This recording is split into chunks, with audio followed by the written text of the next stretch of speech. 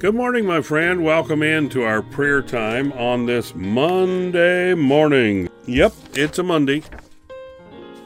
You're listening to 91.5 The Blessing, WHCB, Bristol, Kingsport, Johnson City. Thank you for listening. Thank you for praying for us. Thank you for giving to the work of WHCB. We need that. We need your assistance. If you want to give securely online, or if you want to find out more about us, just go to our website, whcbradio.org. When we think of God Almighty, and we use the term God Almighty, we're thinking of the Creator God. We're thinking of Jehovah God. We're thinking of God the Father, maker of heaven and earth. And we talk about God being almighty, but do we ever take time to think about the display of God's almightiness, the display of God's power?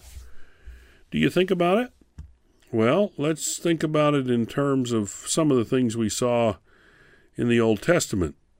And I'm just going to mention it because we only have 10 minutes for prayer time every morning.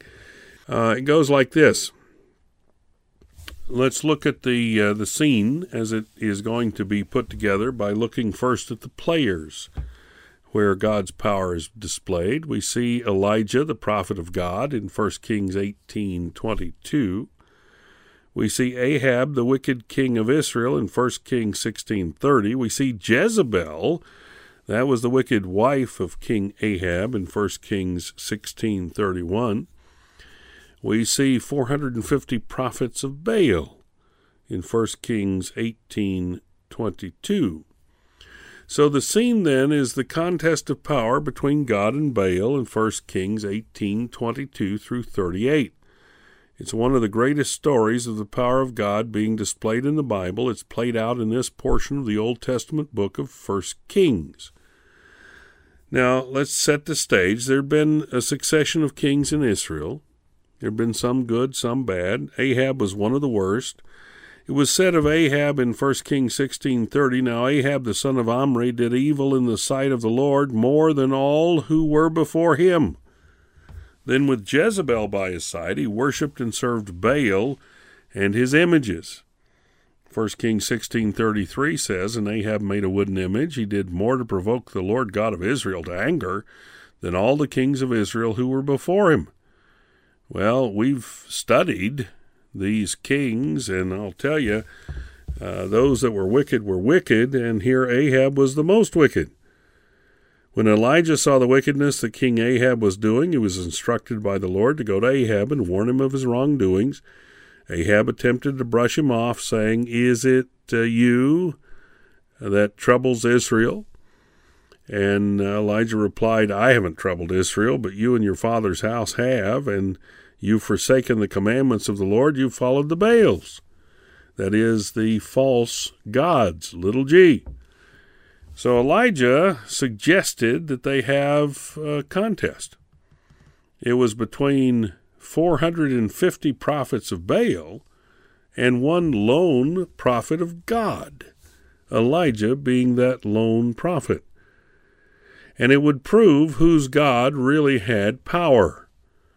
So he started by challenging the people, and he asked them there in 1 Kings 18:21 and 22, "How long will you halt between two opinions? Why are you hesitating? Why are you not choosing? If the Lord is God, follow him, but if Baal, then follow him." But the people answered not a word. They were afraid to answer.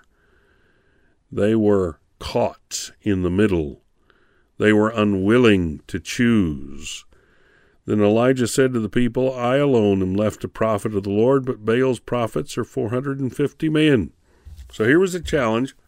They got two bulls, and one of them was laid on the wood. They put no fire under it. And he said, "You call on the name of your gods, and I'll call on the name of the Lord, and the God who answers by fire, he is God." So all the people answered and said, "It's well spoken." They said, "When we see the power, then we'll make the faith." That's not what God calls us to do. He says that we're to have faith before we see the power. But here they wouldn't do it, so Elijah was setting them up. And the contest was on.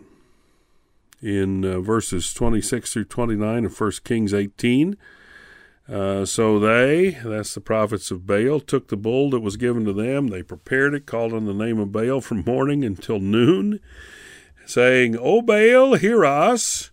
Well, there was no voice. No one answered. They leaped about the altar, and they cut themselves. They were just being silly in what they did. But it was what they thought they had to do to get their so-called gods to answer. So it was at noon that Elijah mocked them and said, Cry aloud, for he is a god, little g. Either he is meditating, he's busy, he's on a journey. Perhaps he's sleeping, he must be awakened. Maybe he's in the bathroom. So they cried aloud, they cut themselves. They used their knives and their lances on themselves until the blood gushed out of them. They were sacrificing themselves little by offering their own blood. Isn't that sick? And so when the midday was past, that they prophesied till the time of the evening offering, there was no voice, no one answered, no one paid attention, nothing happened. And so Elijah said to the people, Come near to me. They came near to him. He repaired the altar. The Lord had been broken down. He took 12 stones, according to the number of the tribes of Israel, and he built the altar in the name of the Lord. He made a trench around the altar large enough to hold 4 bushels of seed, put the wood in order, put the bull in pieces, cut it up, laid it on the wood, filled 4 water pots with water, and poured it on the burnt sacrifice and on the wood. And he did it another time, a second time. He did it a third time. The water ran all around the altar. He filled the trench with water, and it was the time of the evening sacrifice, and he prayed, and God answered by fire. Fire came down, it consumed the altar, it consumed the rocks, it consumed the sacrifice, it consumed the wood, it consumed the water, it consumed everything. And so the people fell on their faces, and they said, The Lord, He is God. The Lord, He is God. Well, it was victory, of course. A victory for Almighty God, because He's Almighty. Was there any question as to what was going to happen? There shouldn't have been. It was God versus fake gods, just as it is in the days in which we live. It's Almighty God against all these fake gods that are out there.